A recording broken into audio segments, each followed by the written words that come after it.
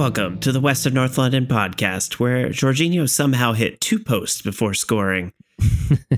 I'm Caleb. And I'm Tim. Tim, I feel good again. I do too. Life flowing through my veins once again. I know. We've got points in the hand, top of the table. Anytime we're top of the table, I'm not going to be too sad. No, and we got helped out again. I mean, could you ask for more? I mean, Forest did us dirty last year, so I feel like it was a they owed us redemptive a point or two. Yeah, exactly. Yeah, I feel like it wasn't like I was down about the team in general. I just was like, oh gosh, this could be a slide that we don't come back from easily. And we'll talk about how that game started, but yeah, I'm glad it went the different direction. I mean, I was looking at the upcoming games just to figure out what the schedule was, and I'm like, I forget there's so much more of this season to play. Mm-hmm. There's a lot of this season to play, and we still need to be getting points. So yeah, with Europa League coming up, we have 7 games in 23 days. Oof, that is a lot of games. It's real. It's a real mountain to climb. Let's get into it. What do you got for a drink this week? So I was just at Structures Brewing, which is a brewery up here in Bellingham. So I picked up their West Coast IPA, and it's fantastic. It is amazing, crisp, smooth, clean. Their can has nothing about the name of the beer or the brewery. It just says a crab on it, which I like that. All about that. You just have to know. I mean, if you've listened to this podcast long enough, you know that I love Structures Brewing, and yeah, this is a great West. I don't even know what makes a West Coast lager. Sounds nice. Yeah, sounds nice. I have no idea what that style means, but whatever it is, I'm here for it. All right. Well, that's solid. I am back to I'm still doing the Mighty Oak this week. I need to finish off my Scotch ales here, but I'm actually digging it. It's still pretty good. Yeah. So what's your Scotch ale at? Say again. What's your Scotch ale at percentage wise? This is 9.2%. I'm doing a 5 point whatever percent, but yeah, it's a little strong. Like I have to be in for it for the night, you know. It's recording night, so yep. All bets are off for these nights. Yeah. So what do you have for the Timbit this week? Timbit, and I know we're going to get into it, but there was a great own goal this week. I think we all enjoyed this own goal, but what would be your worst own goal? What is your idea of the worst own goal that you could score? There's so many things that could go wrong, right? I think I should preface this with when I play soccer, I'm a defender. I play right back when I play soccer. I've scored 3 goals. 1 of them was for my team and 2 of them were for the other team. So I love a good own goal. Like I'm here for it. So yeah, I feel like the keepers are always good for a few that they just can't explain. It just things go horribly wrong for them. But I do think the missed I know exactly. I was going to say the missed goal line clearance that ends up kicking it into your own net, you know? Yeah. Like you're about to be the hero, but somehow end up putting it in.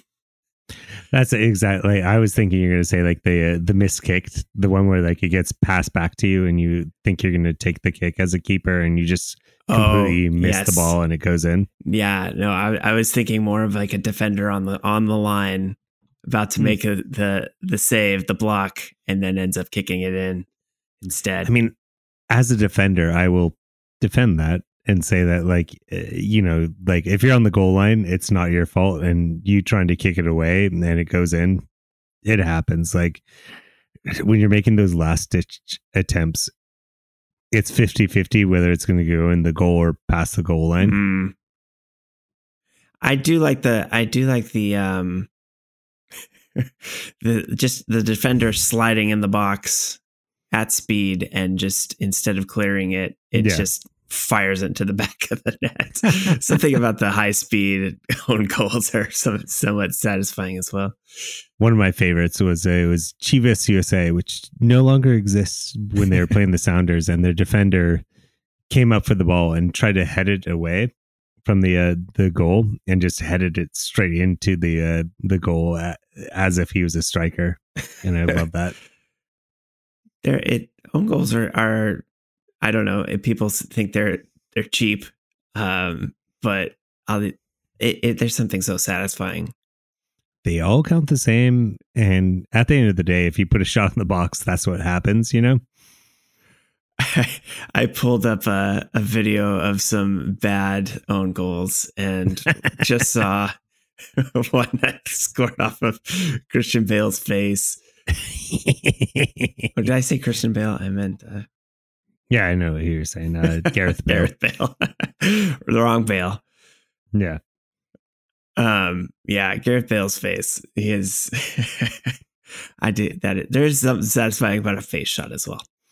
I also, if it's a player you hate or a team you hate, seeing them score an own goal, just there's something magical about that.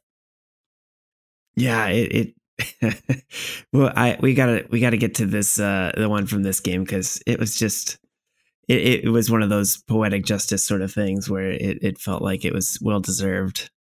Yeah, I mean, we're going to talk about the game in detail, so I don't want to bury the lead with that. So yeah, let's just get into the game so we can get to that faster.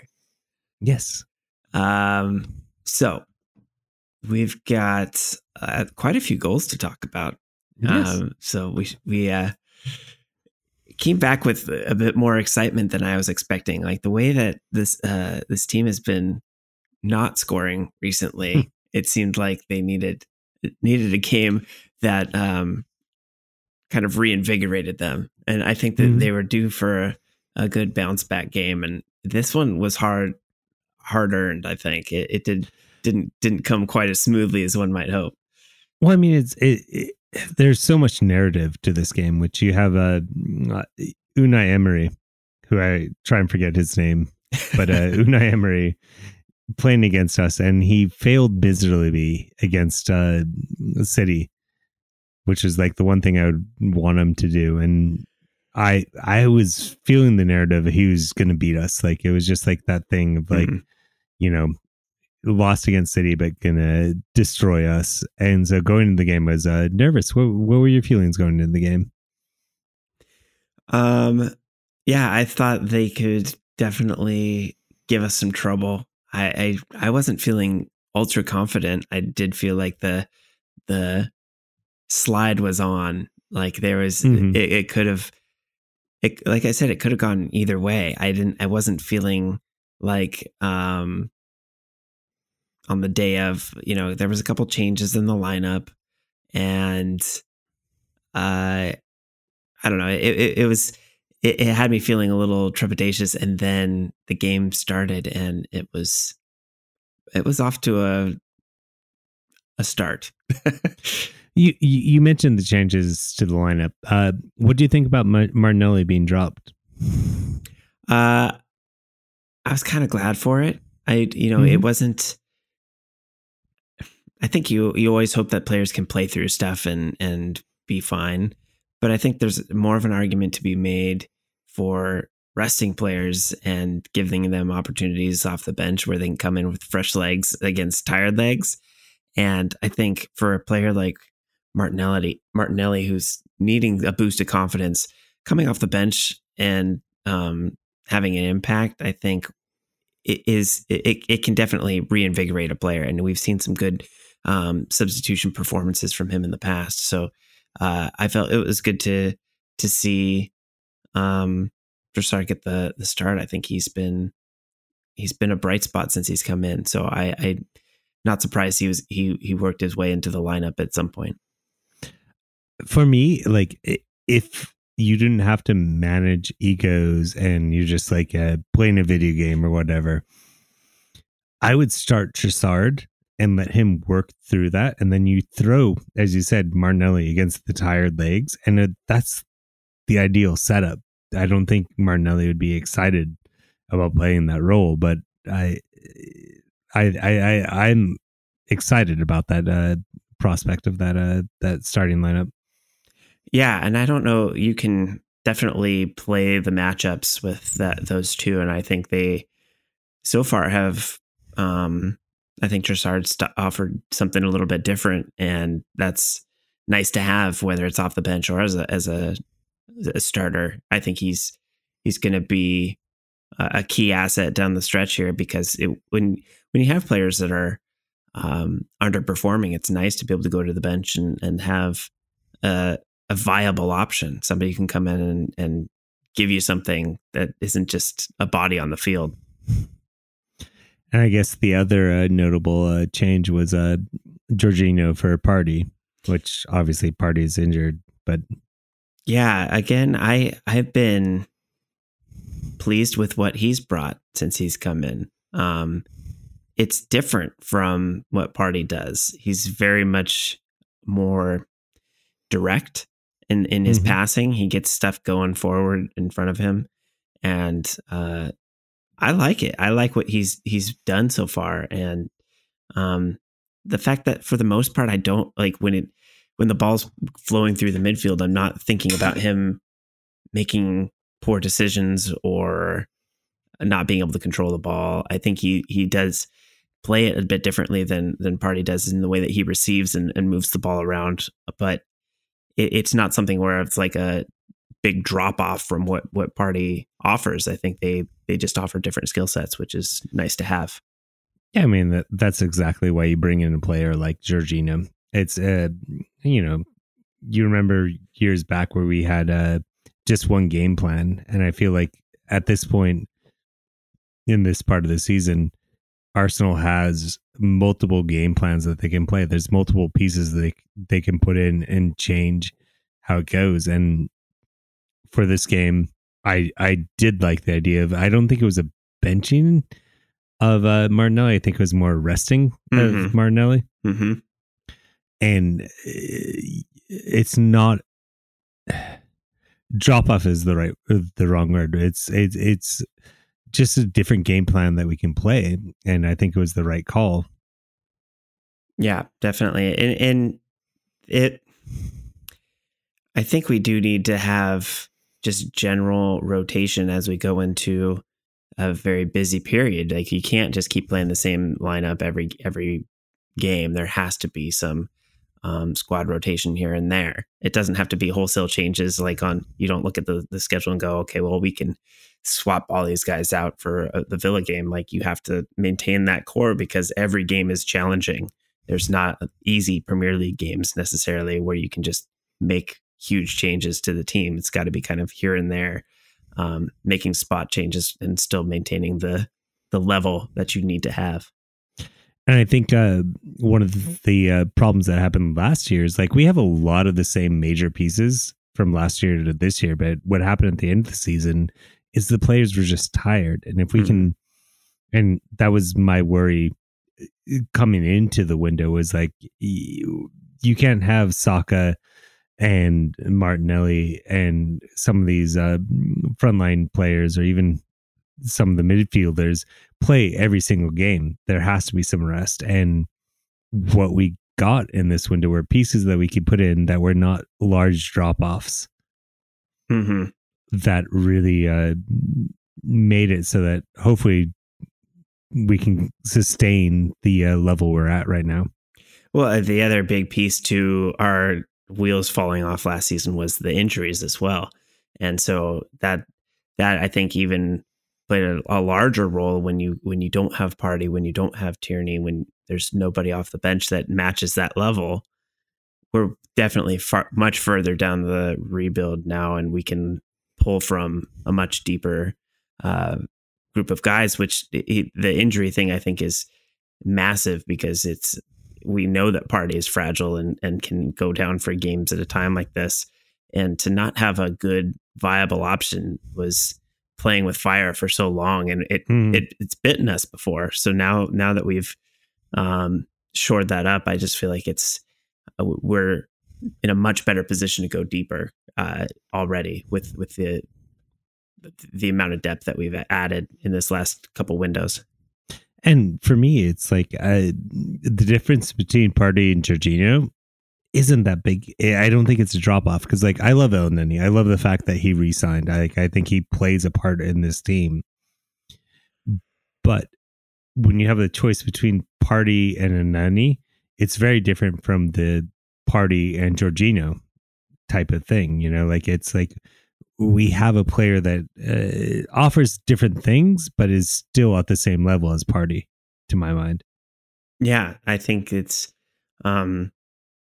when you look at the stats in the game for what Jorginho brings, it's nice. It's nice to see different types of passes, you know, and to be able to have that that available off the bench, even like not even in this injury situation, but to be able to bring in somebody that can change up the game a little bit, can see different passing, and give Partey some rest so that he doesn't have so much wear and tear on his legs. I mean, you for somebody who is injury prone, you have to manage their minutes, and to have somebody playing 90 minutes every week, that really adds up. We can't really rely on him to be that involved through the rest of the season. So it's great to be able to rotate those two for sure.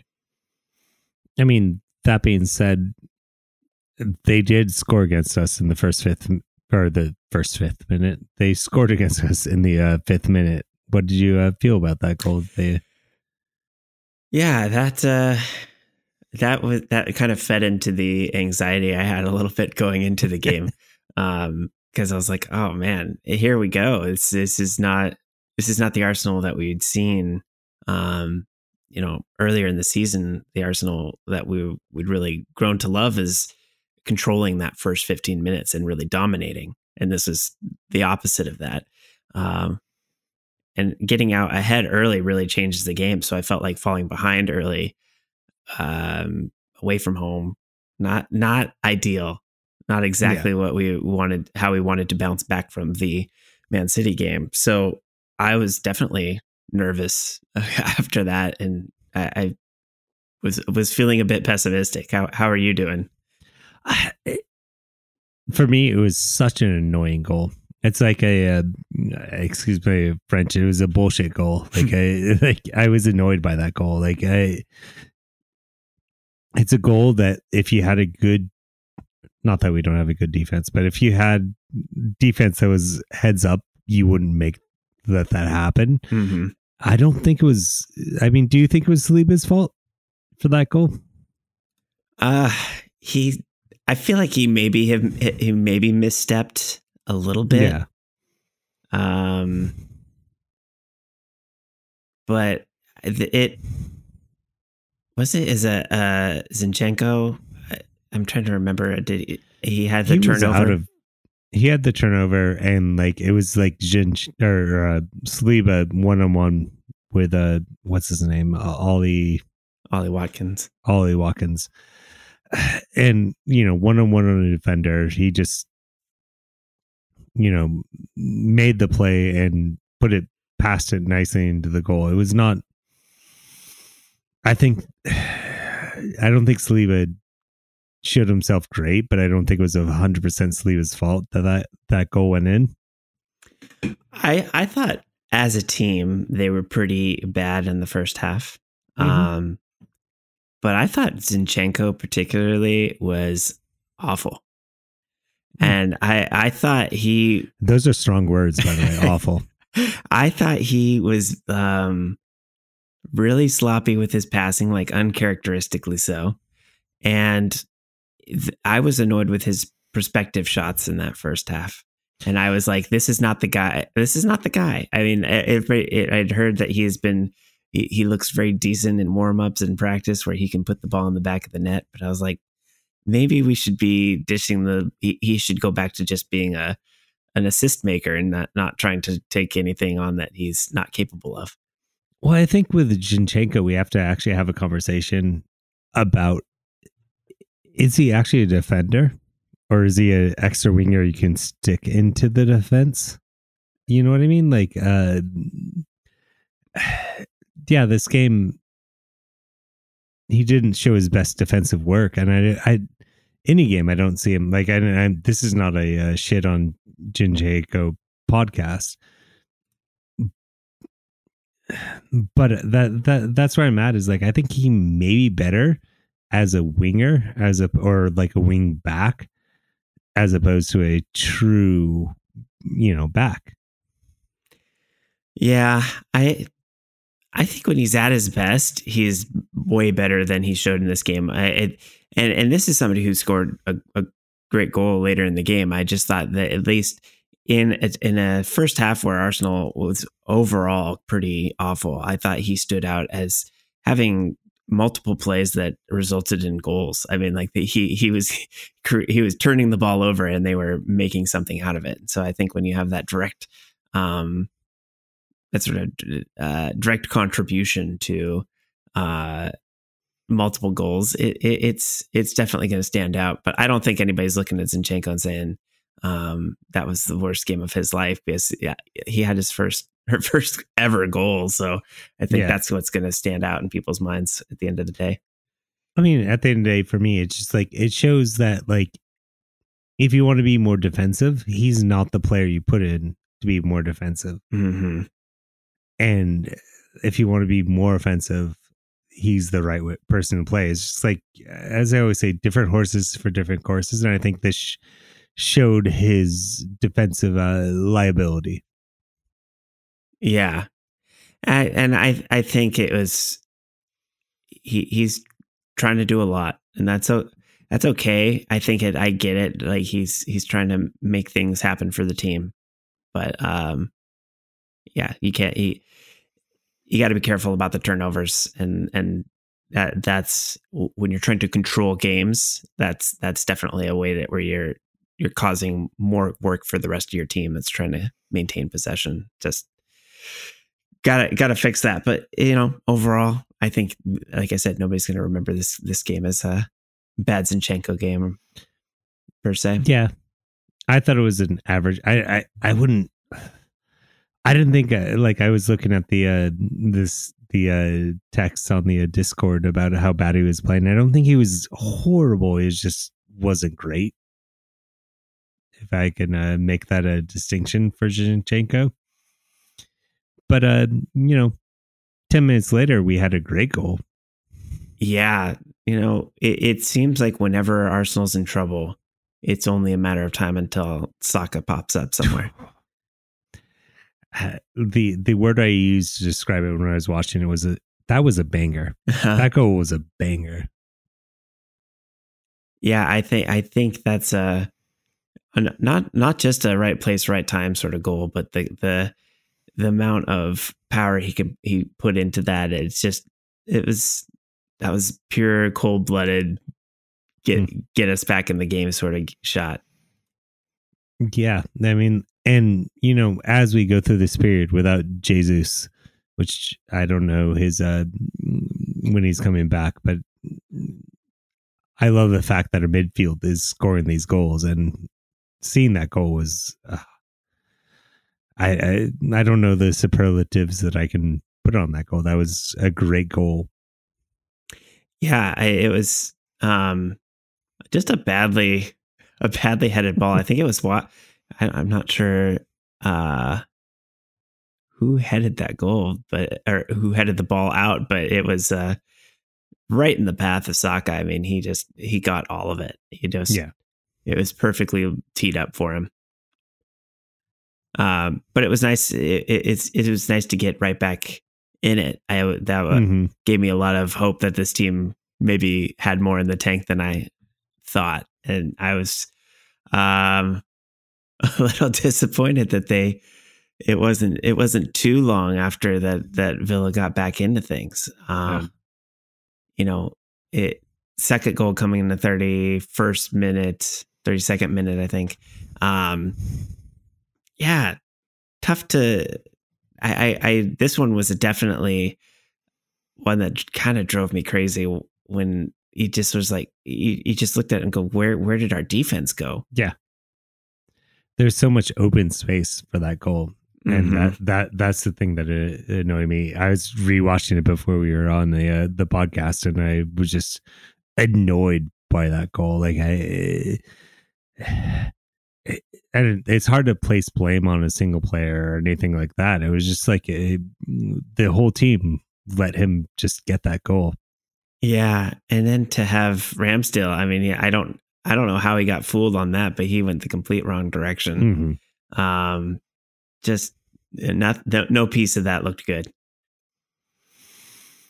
Yeah, and then you go into halftime, and from everything I've been reading about the game, when they went into halftime, they had a real talk. You know what I mean? Like there was some words exchanged, and real talk is a euphemism. I think there are people talking to each other in not nice terms about what was going on. And you came out from the half. How do you think the reaction was from the second half? Well, I do have to say, I gotta go back to Saka real quick, because right before that half, he did something I like to see from him, and it's something that we need to probably see more of him, and that's just getting up and being feisty. And he got I think he got fouled by Coutinho and got up and got in his face and shoved him away a little bit. And this was after Odegaard had gotten a foul and was on the ground a little further away. So it was maybe overdue for him. I think he's somebody who gets kicked constantly from minute one. I don't know. We have a question here. I'm going to bring it in. I'm going to bring it in early. From Joe Robinson. He says, what more should Arteta do about the rotational fouling of Saka? His tactic so far seems to be to tell Saka that it's just part of how he plays, but unless he gets more protection from referees, I can't see it ending in anything other than an injury or a red card for retaliating. It's a good question. It's a good question. It's a question that, like, us as Arsenal fans have dealt with. Like, you remember the Diaby injury.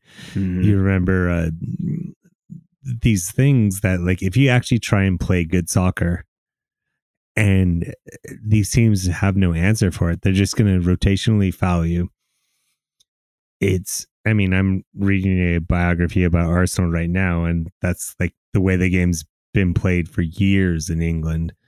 And I don't know the right answer. Like, when I saw this question, I'm like, I don't know how you deal with that, because, like, there's only so much you can do as a coach. Like, the specific questions, like, what do you do as a coach? And there's already pundits saying that Arteta is too vocal on the sideline. He's too emotional on the sidelines. But Arteta has a point. Like, it's weird because, like, when you look at Neymar, right? Like, there's two sides of Neymar. Neymar dives like nobody else, right? But it's also Neymar gets fouled like nobody else. He broke it. He got his back broken in a World Cup because of his persistent fouling. I don't know the answer. I don't know I watch soccer all the time. I don't know the answer to getting fouled like all the time. A simple answer is that if you have enough multiple threats, you can't do that. If you have Martinelli on the field, if you have Jesus on the field, or there's multiple goal scoring threats, you can't do that because it's going to be too many rotational fouls, and there's going to be multiple cards and things like that. I mean, what's your answer? I actually don't have an answer to that. Well, I do like the feisty Saka. I like him defending himself and the thing I worry about is that he gets himself into card trouble because he does occasionally have a bad foul in him as well when he's pressing teams, especially when he's frustrated.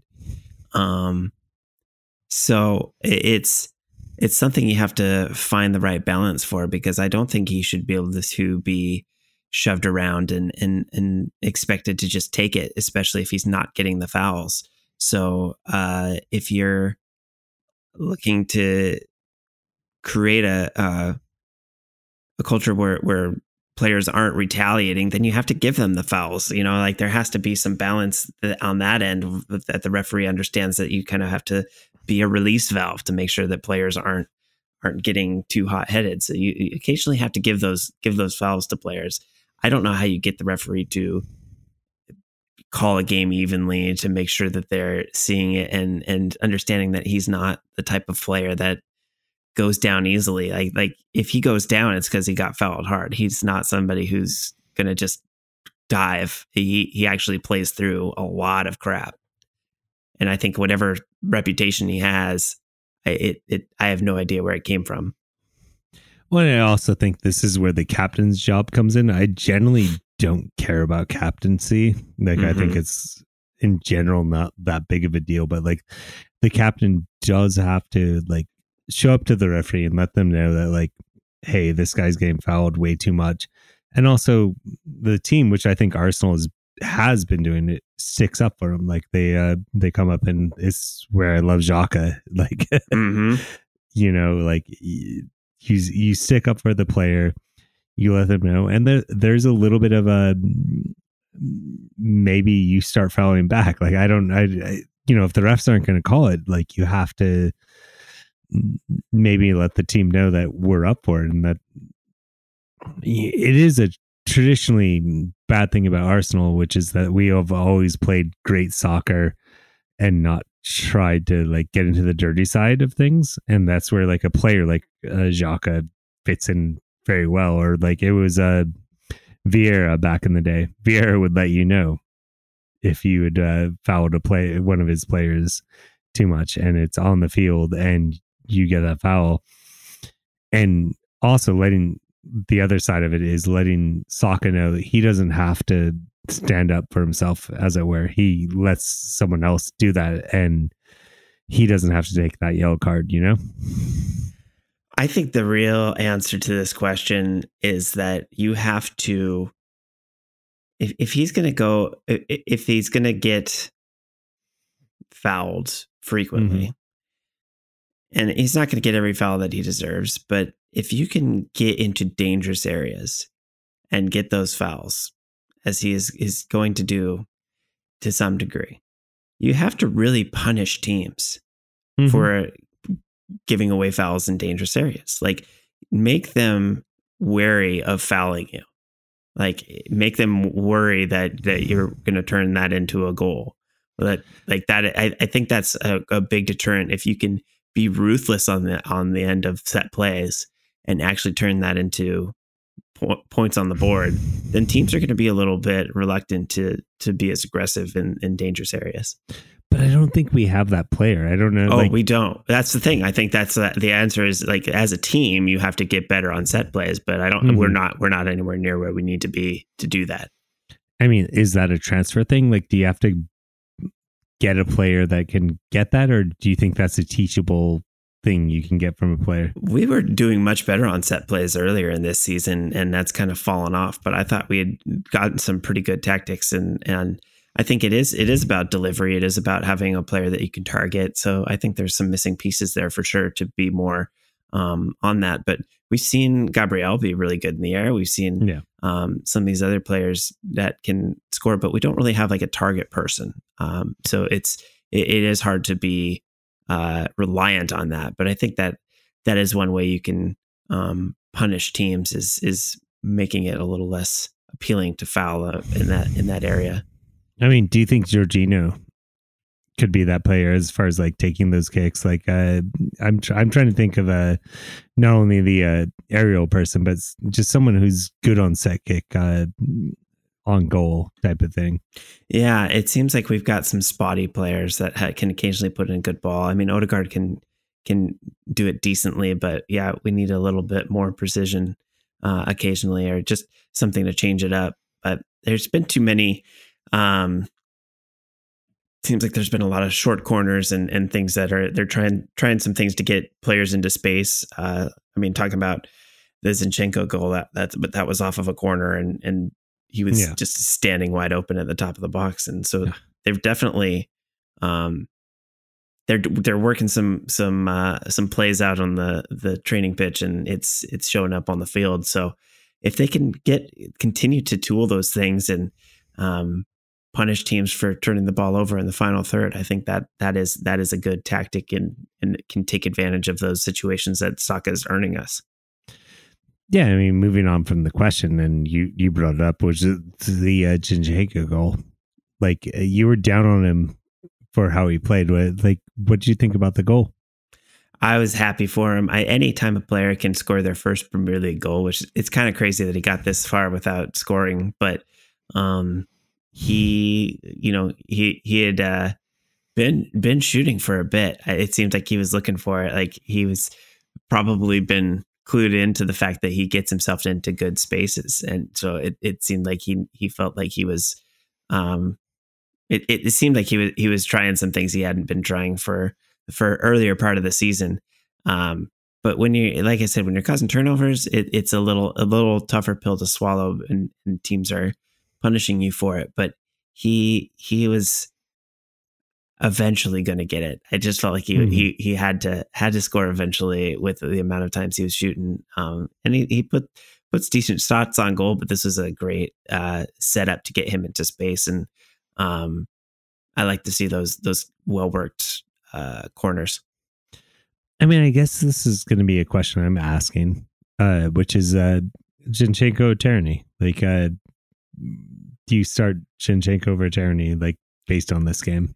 They're so different. Do you need a strong defensive performance? It's Tierney. Do you need more offensive power or creative power? Then it's Zinchenko. But it's like they play that position completely differently. It is not.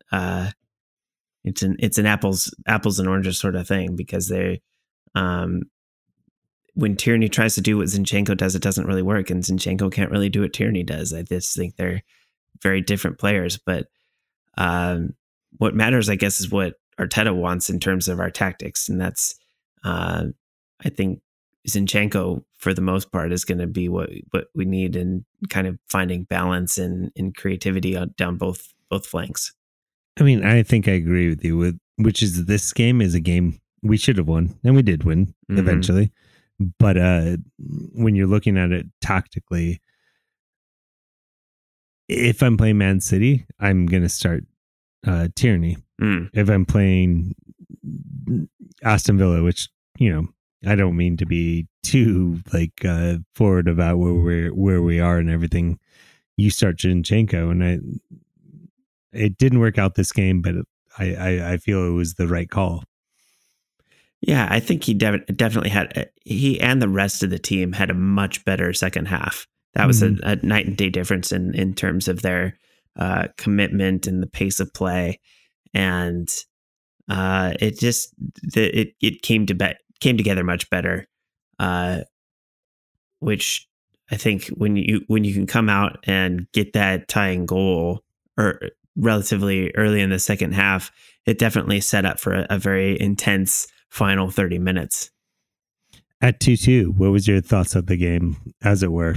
Not with looking back, but as it were during the game. I was pretty nervous. I felt like leaving with just a point wasn't enough as far as a turnaround or a bounce back game from that Man City match. It was just, I felt like we had to get 3 points. That was the most important thing we could do to get out of that game, was not only for the confidence, but for the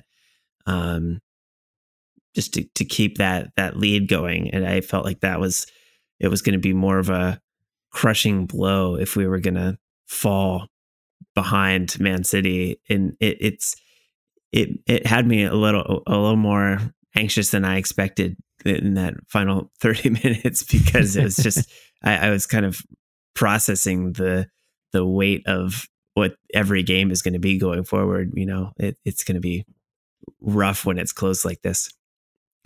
Would you have taken it? Would you have taken the point as it was going before the because like the last two goals came in the 90th and 96th minute. Like, would you have taken that point?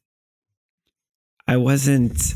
It felt like we were just knocking on the door for the whole second half. As far as I felt like we were, the control continued to be there. We were playing much better, but I felt when we were getting close to wrapping that thing up, I was like, well, a point is a point. We'll take whatever we can get out of this. Mm-hmm. Not really thinking we were going to, but it did feel like we were moving in the right direction. Just for the amount of things that had not fallen, it just felt like maybe it was not meant to be.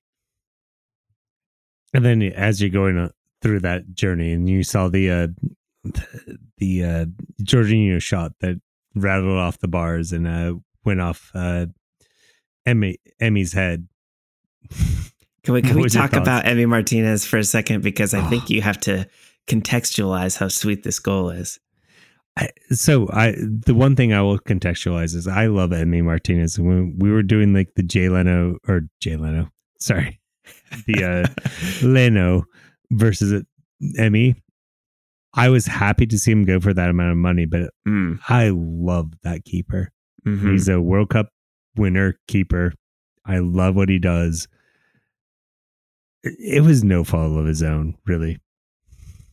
So, even if it's against Arsenal, you had no issue with his time wasting. That is the correct thing to do. He's not playing for Arsenal anymore. I mean? His team was winning and he was doing it. They were winning at home. I just think that's like beyond ridiculous. I mean, I do personally think that's just like what players do, Mm-hmm.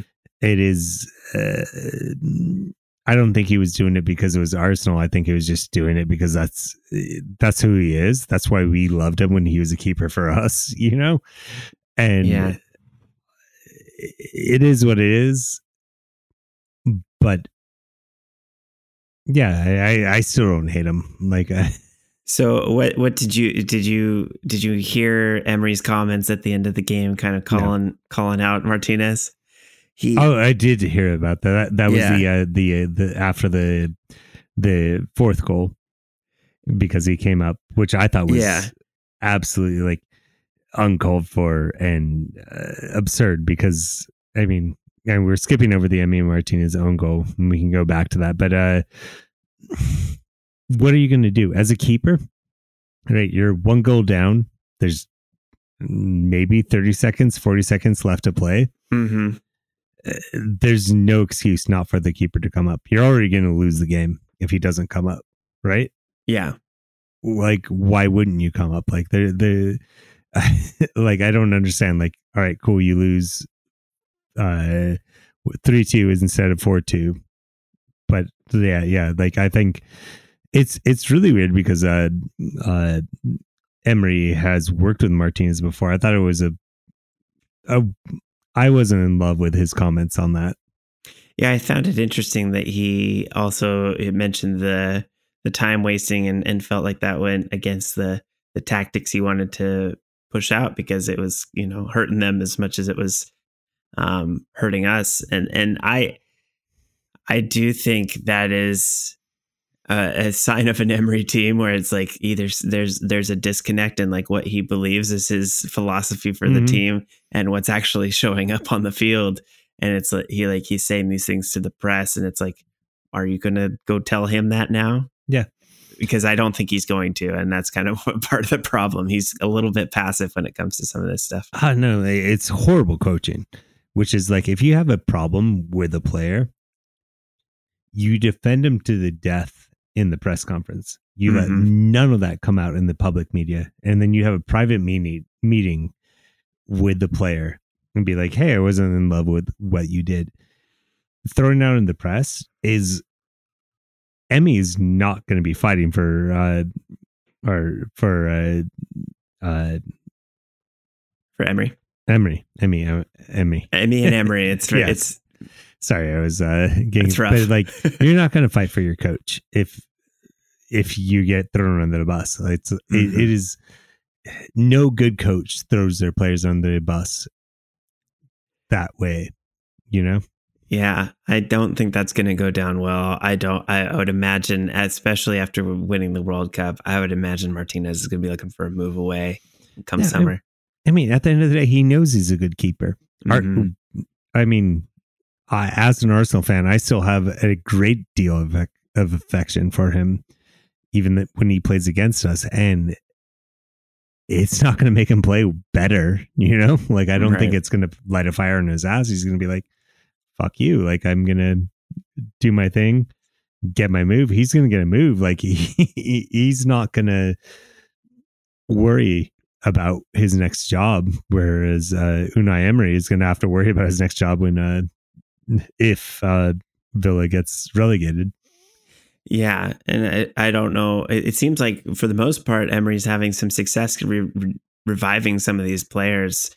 They look like a decent team, but if you're clashing with your keeper, it shows some cracks. So you hope you can get that sorted. But you know, for us, it worked out well, and so all that to set up kind of a what ended up being a game-changing goal, but I totally unexpected and out of the blue, especially from Jorginho, who I did not, I didn't really expect to be a goal scorer or somebody that's going to shoot from that area, and it caught me by surprise that it even dinged off the post. Well, for me, it totally reminds me of Alonso for the Sounders, if you're a Sounders fan, which is like every once in a while your midfielder is just going to take that shot. Yeah. And it ringed off the bar. It wasn't far off from just going in, you know? Yeah. It's just right there in that corner. I actually it probably should be claimed as a Jorginho goal, because like it was just fluke. It bounced off the bars and then just hit Emmy in the back of the head. And Emmy, it wasn't Emmy's fault. It is one of those things. Yeah. And I was fully happy for it. And it's nice to know that when you're having problems putting that ball in the net, that, you know, Jorginho can make that shot. And I think maybe 5 times out of 10 that actually goes into the corner. Yeah, that was it was a well set up shot again, because they seem to be finding that space at the top of the box. Whatever they're doing to draw teams in, they seem to be leaving that open man at the top, and it's a shot we've seen Partey take. We've now seen Zinchenko and Jorginho kind of set up for those shots.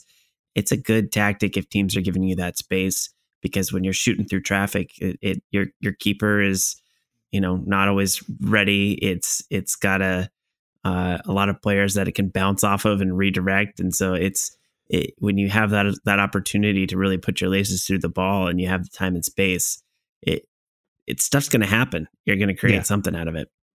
I mean, it's a desperation shot. Like it was obviously we were not getting joy. I'm not going to talk about Nketiah because it's my New Year's resolution. But if things aren't working in the box, having the option of having players shoot outside of the box is what you need to do. As you said, like it creates those opportunities. Yeah, and it set up that situation we spoke of where Villa gets a goal, gets a free kick in a dangerous area. I can't remember if it was a free kick or a corner. It was a corner. Might have been corner. But everybody pushes up. Keeper comes up as you do. Because I agree. What do you have to lose? Yeah, you're already a goal down. Yeah.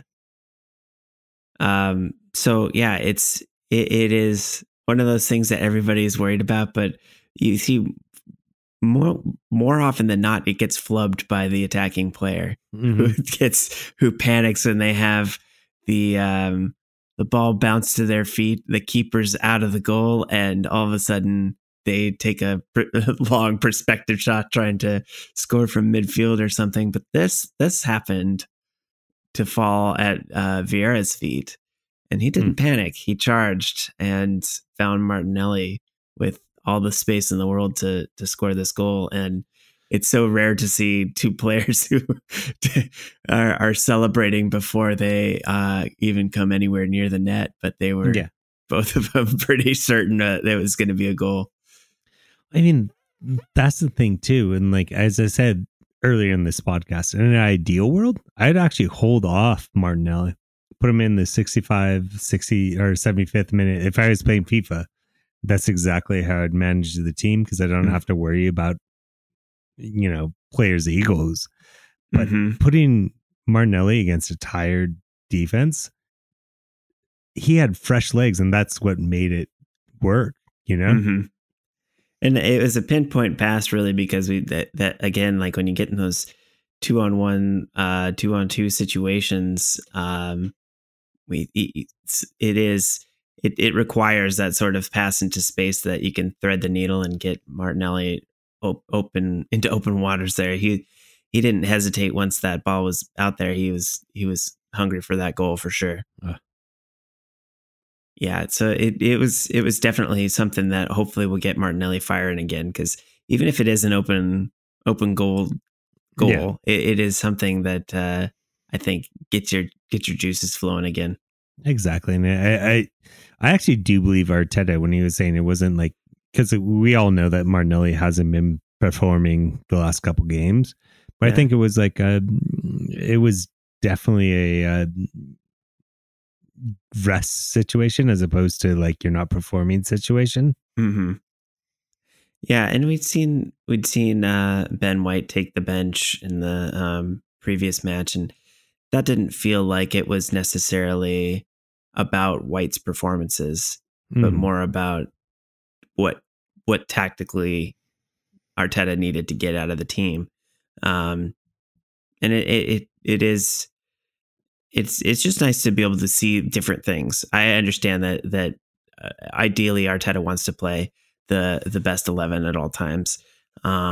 He's got his guys, but if you can bring in a guy like Martinelli off the bench, your team is just better for it. It really makes a difference when you have 5 subs and you can really turn the screws at the end of games. And I think this time, getting Jorginho the minutes in this game, getting a goal out of Martinelli off the bench, I think Arteta got some things right. It's not like he had a choice with the Jorginho thing, but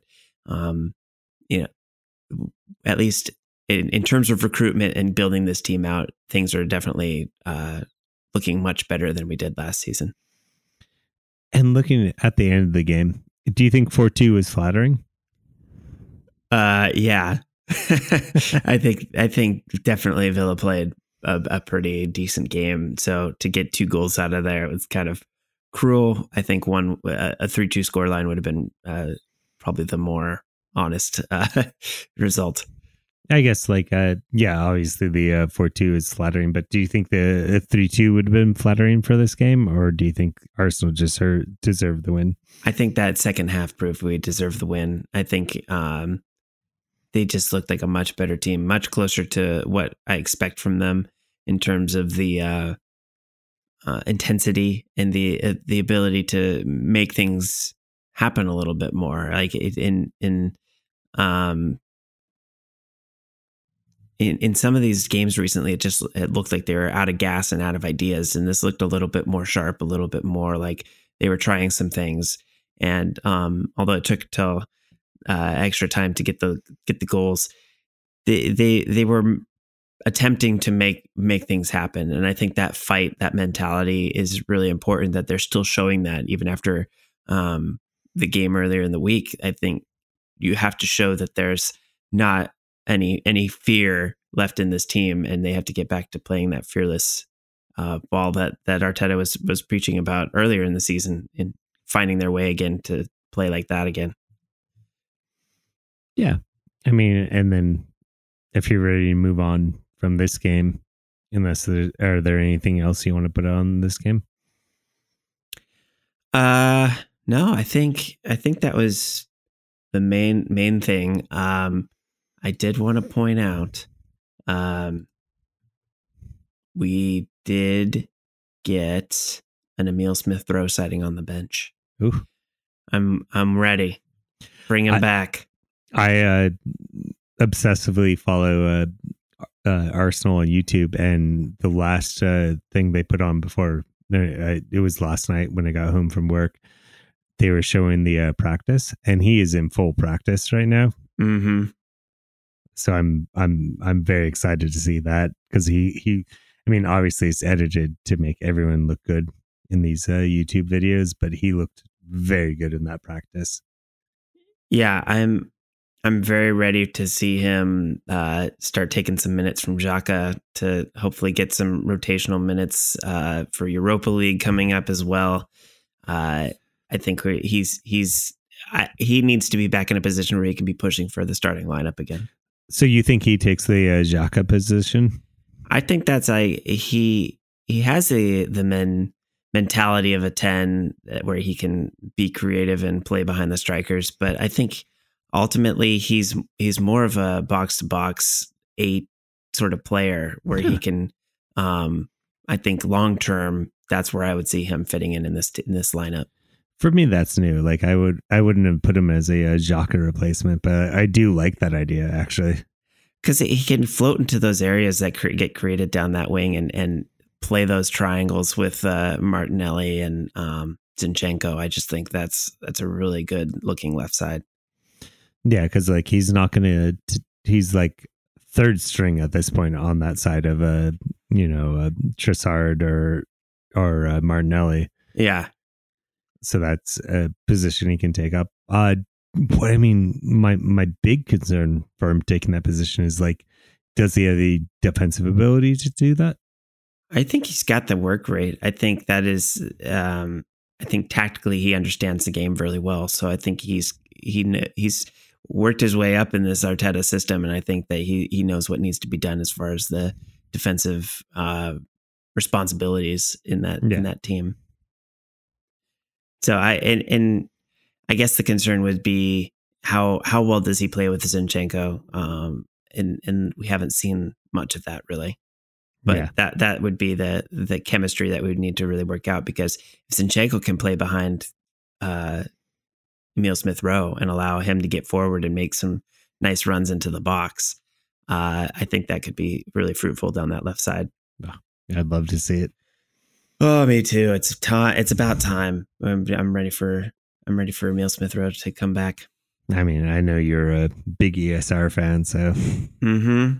I didn't realize I would miss him so much. I mean, for me, he's a player that next window I wouldn't hate selling, but that's a conversation for another time. Yeah, he could be one of those guys. I could see it, but like I said, he could be that Xhaka replacement. We'll see how it goes. Okay, I think that's it for this game. We do have a game coming up this weekend.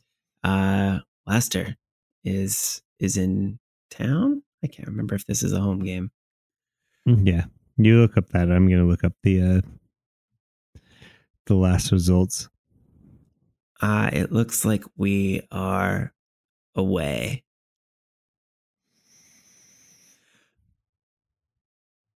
Yeah, I mean, like their last results have been pretty interesting, because they beat Villa 4-2, which sounds familiar. They lost to Tottenham 4-1. And then they won against Tottenham. I'm sorry, they won against Tottenham 4-1, and then they lost to United 3-0. I don't know what to say about this Leicester City team. I think that's a team that's going to want to bounce back against us. I mean, they've been doing better, so I don't think we can count them out yet. I think every game's hard, and they're not going to play as easy at all. I mean, that's the Premier League, right? Like, Yeah. every game is hard. They're toward the bottom-ish of the table, but yeah. I mean, like, at this point, we could lose to them. I think we're a better team than them. I'm putting all these caveats on that. Like, I think we're a better team. We are definitely a better team. And I think we're going to have our strongest starting lineup without Jesus. And we should put some goals in and score and win. But yeah. That being said, I'm bracing for a loss. Oh, don't say that. No. I want to believe that a last minute win is what this team needed as a shot in the arm to not fall back into the bad pattern that they were in before. So I think Leicester could be a very good continuation of the rebound, and I don't want to count them out. I think they will definitely be a tough team, but I do think if you are looking at what this team can do, there's still some fight left in them. What we need right now is players like Eddie Nketiah to wake back up again and get us across the finish line here, because we just have to ride this out until, I don't know, mid-March, and hopefully we'll start seeing Jesus back in the lineup. So it's not too far away. I am trying to hold on to my New Year's resolution. Okay. So very, very, very, very hard. What I'll say is Nketiah is a very striky streaker. Or striker. Yes. Striky streaker. I found the show title right there. God damn it. Yes. And so when he's scoring. And when he's not. And I feel like he's in this fallow period where he is just not finding goal. And I'm really struggling because I'm trying to say nice things and not be too overbearing. But I feel like hopefully this is a game where he can get back into his streakiness, his strikiness. And because we need a striker, because at this point we're getting goals from midfield, which is great, Yeah. And we're getting goals from other places. We're not getting goals from our striker, and we have no other option right now. Yeah, I just I'm more than him scoring goals. I really just need him to not get injured, because we need at least one player that can just occupy those defenders.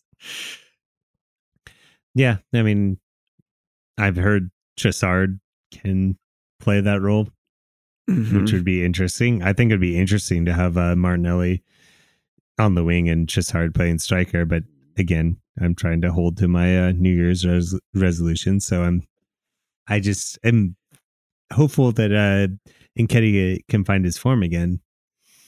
Yeah, like when we're playing multiple games a week with Europa League and Premier League going on, I don't know how Eddie Nketiah is expected to continue to play at that pace.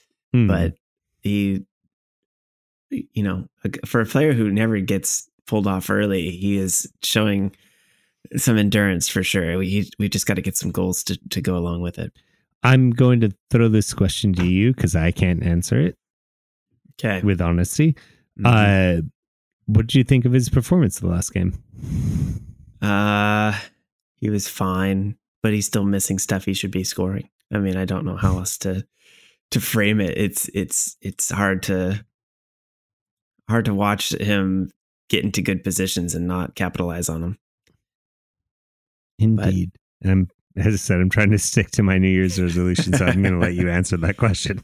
Yeah, that's about all I can say. I mean, he's there, but he's not making the most of his opportunities. But you can see he's trying. It's just a striker who is in that position is just going to try too hard until something falls, and then it comes back to them. They remember. For me, what I like Jesus is that like when he stopped scoring for us, it was because they were double teaming him, and we're afraid of him. I don't think teams are afraid of Nketiah. I don't think you double team Nketiah. No, not at this point. He's just you double team the guys that are consistent, like Saka. Like if you don't cover him, he's going to make you pay for it. If you don't cover Nketiah, he's likely to get in his own way. Like he can get above a defender. He can get his head on the ball. He's just not directing it in the right spot. And I feel bad because I'm totally making you talk the trash that I would be talking right now. And I'm throwing that on you because I have a new You can do that. I have a resolution that I'm not trying to talk trash about Nketiah. So I'm just asking questions. I'm looking at he had a miss here, and it like Odegaard gets him into a good position, and it's just the wrong shot choice, the wrong position to take the shot. He's got the right ideas, just the wrong. The execution isn't there. I want him to be better, and that's all I can say. Yeah, I think it's a problem when your goals come from midfield and you don't have a striker that is frightening. And yeah, I'm stopping myself from talking. Okay, that's all I can say on that. Okay, we've got one more question, and then we can call it a day. But it's a doozy, so I don't know if you're ready for this. Maybe you've got some ideas. Here we go. Jonathan King Monilas asks, he says, summer is a long ways away, but who is your dream add to the squad? Give me one for attack, mid, and defense. Oh, and then who gets dropped for them? I would love Bellingham to come on. Dream. He said dream, right? Yep. I don't think we get Bellingham. He's high up my list too. I would say Bellingham, and then it's Red Bull Salzburg's defender who just scored tonight. Starts with the G. It's like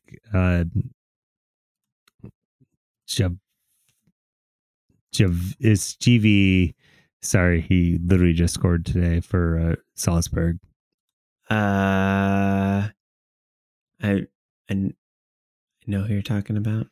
He was awesome. He's a Croatian, Eastern European player. Sorry, I'm fluffing as you are looking this up. So that's my offensive and defensive, or I guess Bellingham is midfield. And to be honest, I have no idea what the striker question is because there's not good strikers out in the market right now. Yeah, I mean, there's a couple that came to mind, but they're like pie in the sky probably as far as we're not going to be able to afford these players. It's what's his name for again, I'm looking I watch a lot of Bundesliga, so I'm like looking at the Bundesliga strikers. Again, what's his name for Red Bull? He's awesome. P-Folk, which we all know could be interesting, but I don't think he's Premier League ready. Strikers are not great. There's not a great striker market, which is why Liverpool bought Gakpo. Yeah, I mean, if all things were equal and we could just get whoever we wanted, I'd be looking at Osimhen. I'd be looking at Alphonso.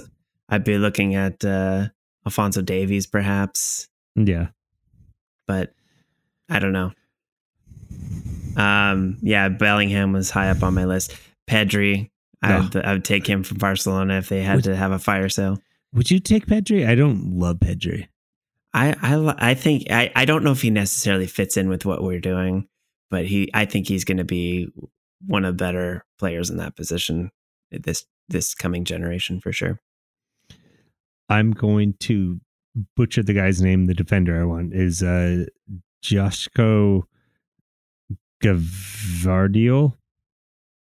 Oh, he's the defender from RB Leipzig that scored today. he's real. He's a good player. I'd love to get him. He's going to be absolutely far too expensive, just like Bellingham is going to be far too expensive for what we want. But funny enough, I think Bellingham would actually fit into our squad. Uh-huh. I think young British player. He plays some roles of he's in the positions that we have great players for. So I don't know, like the second part of the question is who do we drop? I know that gets harder. And that gets harder. I mean, I think I said before, I'm ready to not get rid of, that sounds horrible, but I'm ready to sell Smith Rowe. If we can get good money for Smith Rowe, I'd be okay with getting rid of him. As far as defense, I'm going to say it. Gabriel, he's getting older. If we can sell him and get an upgrade on Gabriel. Is he getting that old? He's not that old. He's still pretty young for that position. I mean, for that position, yeah. But like, if you're trying to get rid of people, and you have to kill your darlings. That's the thing He's learned. Only 25. He can't be that. He's not that. He's not ready to go out to pasture or whatever. No. You have to get rid, like, I don't want to get rid of anyone. I love this team and I don't want to get rid of anybody, but this is the question put to you. Who would you get? I guess I'm going to kind of flip the question. If you could get the best player for attacking, midfield, and defense, who would you get rid of on the starting lineup? I'm not going to say on the team, on the starting lineup.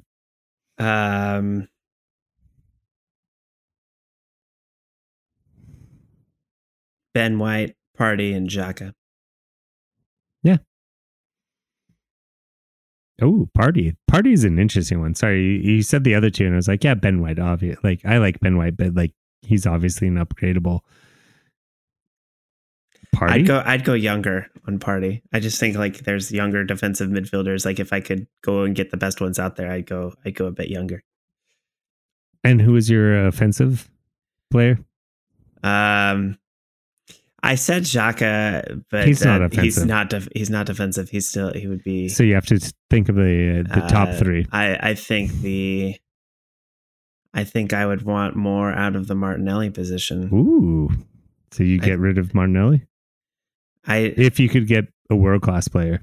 Yeah, I think having another world-class winger would be ideal. That's interesting. That's spicy. Yeah, probably. But then I also am like, could we do better than Jesus?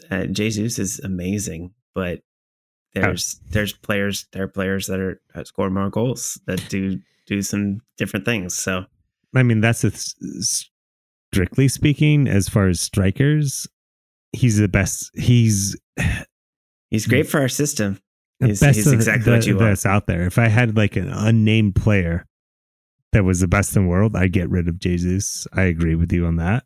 Yeah. But I don't know if there's anyone out there. I mean, would you swap him for Haaland? Oh, 100%. Easy. Yeah. I mean, if you could get the best strikers out there, I think he's upgradable. But then outside of that, as far as the real market, he's as good as it's probably going to get for right now. I mean, who like if you could get De Bruyne, who'd you swap out for De Bruyne? Xhaka. I agree. Yeah. Even though he's a good company man, but yeah, I think De Bruyne is a big upgrade there.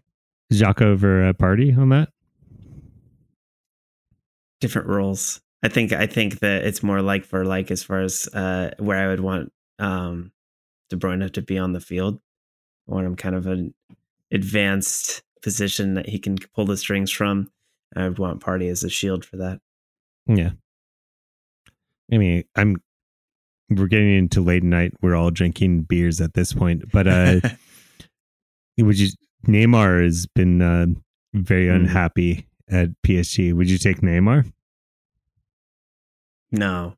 He's one of those players. There's a lot of players out there that I just think would rock the boat too much. Mm-hmm. And it like that. For all the talent, we've seen that if you are pulling in the wrong direction, it's not worth it because he just disrupt everybody else too much. Okay. I think that has to be considered with a player of his quality. It's just like it's a double-edged sword for sure.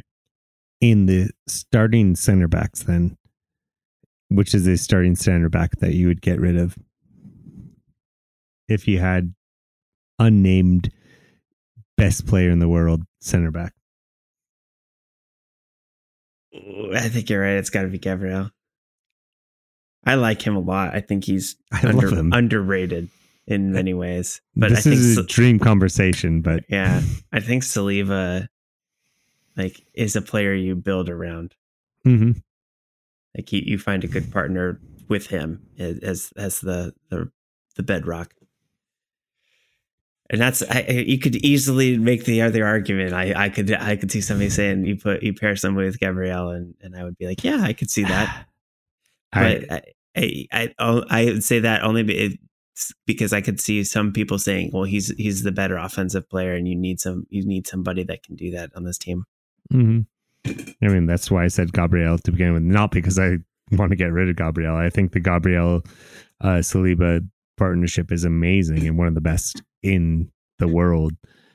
It's just like if you have to get rid of starting player, that's the one I give up. Yeah, in the back. That's tough. As we get into like Champions League, I'm very curious where the team evolves to. I mean, players are going to have to go. I mean, I know a friend of the pod, Jordan, does not love Saliba. And I can see that point of view. He is, we talked about it earlier. He's available for a gaff. He's available for a defensive mistake. It's questionable whether the first goal was Saliba's fault. Like, there is that there. Yeah, but he's so young that all the mistakes he's making on the big stage are what you would expect an average center back to make. Like, I feel like he's doing so much better than most people would at his age. So if he's able to correct some of those mistakes, and when he gets to those prime ages, I think he's going to be much more positionally aware, much more in touch with what he can do. I think that's like why he struggles with headed balls, is like I don't know if he has that confidence yet. I think there's parts of his game that he knows are weak, and like that feeds into his his psyche a little bit. So when you think of him 2-3 years on, I think he's already at a higher ceiling than Gabriel is. I feel like he's going to be when he's 25, he's going to be really good. But luckily, I think those two are going to be okay. I think they're gonna push on into a Champions League level team and easy, not miss a beat. I'm not too worried about our defense. I just want more goals, but that is the typical soccer player or soccer fans viewpoint. Yeah, that's what we're all here for. It is funny how like I was thinking about Jonathan's question and I couldn't come up with a defender to save my life. Like I couldn't think of anybody. That's pretty sad. I'm telling you that not Gabriel, but the guy from Red Bull that I can't pronounce his name he's legit. He looked good today. I watched that game. Is it Vardio? Vardio, yeah. Yeah. That sounds right. Yeah, they I don't know what it is about that Red Bull system. They seem to pull some players. I mean, we're going to get into some politics at this point, which is I hate everything about Red Bull. I hate the Red Bull system. I hate what they do. But that Red Bull's Leipzig team is, I end up rooting for them despite the fact that I hate everything about them. Like they have a Swedish player, Forsberg, who's one of my favorite players. They have a system that is producing players. Like, yeah, you can't defame them for their quality. You can only defame them for their ownership. Yeah. Well, they figured out something, and it is amazing the amount of players that could pour through that system. Yeah. Is it what's this striker's name? I can't think of it. Nkunku. Oh, Nkunku. He's gonna go for $1 billion. Like he's gonna also go for a lot of money. He looks good. Yeah, he would be a nice dream signing if we needed that position. He'd be an upgrade on someone I'm not going to mention because I'm being good. But Nkunku he's the real deal. Yeah, love those French strikers around here too. Yeah. All right, we should call it. It's an hour and 20 minutes. It's time. Every time. My senses are tingling, so we must move on. So, thank you all for listening to this week's episode. If you have not subscribed wherever you're listening to this, go ahead and hit that button and review us if you haven't done so already.